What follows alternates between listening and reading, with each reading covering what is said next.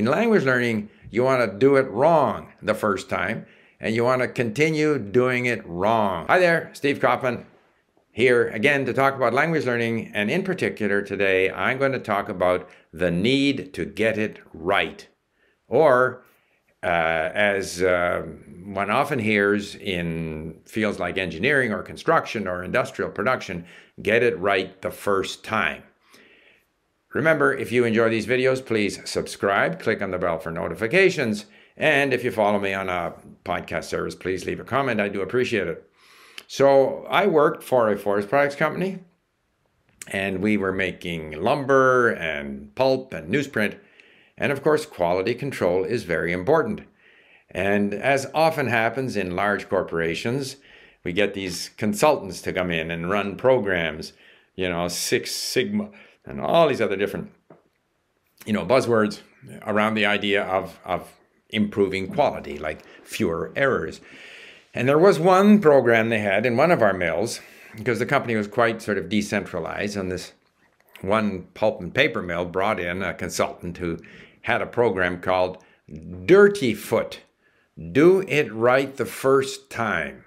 And all the sort of management people and production people had name cards with Dirty Foot on the back. And they had a whole bunch of different programs around the idea of making sure that at every step along the process, everything was done just right, met certain specific standards. And the idea was do it right the first time, and then you don't have to redo it.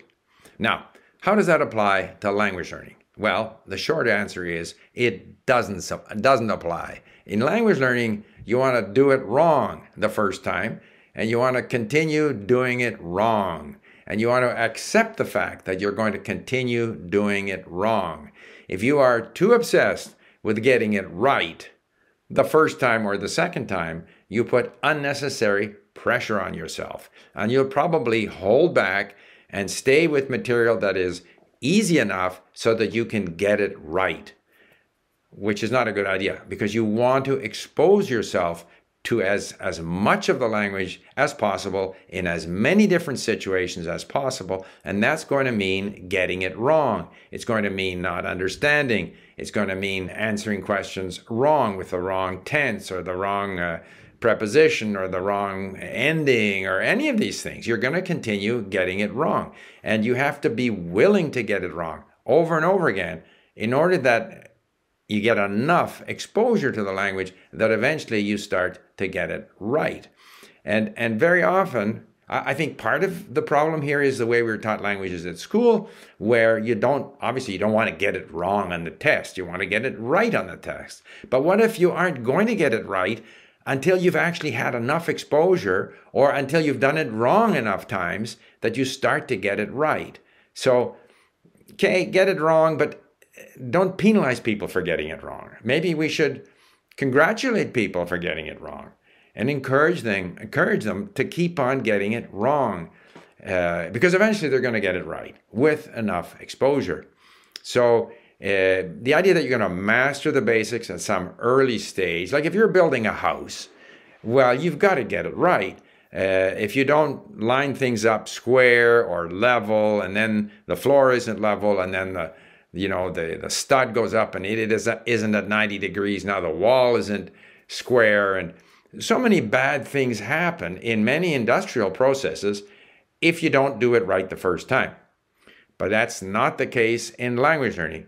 It's not as if you're not building something where if you get it wrong at an early stage, then you will build it wrong on top of that. In fact, you will get some things right and some things wrong. And this will continue for quite a while. And at some point, the things you were getting wrong, you'll start to get them right. But you can't force yourself to get them right. At least that's been my experience. And I encourage people to own their mistakes. And that's another reason why, by the way, why I'm not a big fan of correcting other people. If they ask for it, fine. If they don't, just let them communicate. Let them engage, say things. They get input back. And gradually they'll start to hear a more correct version of what they were trying to say.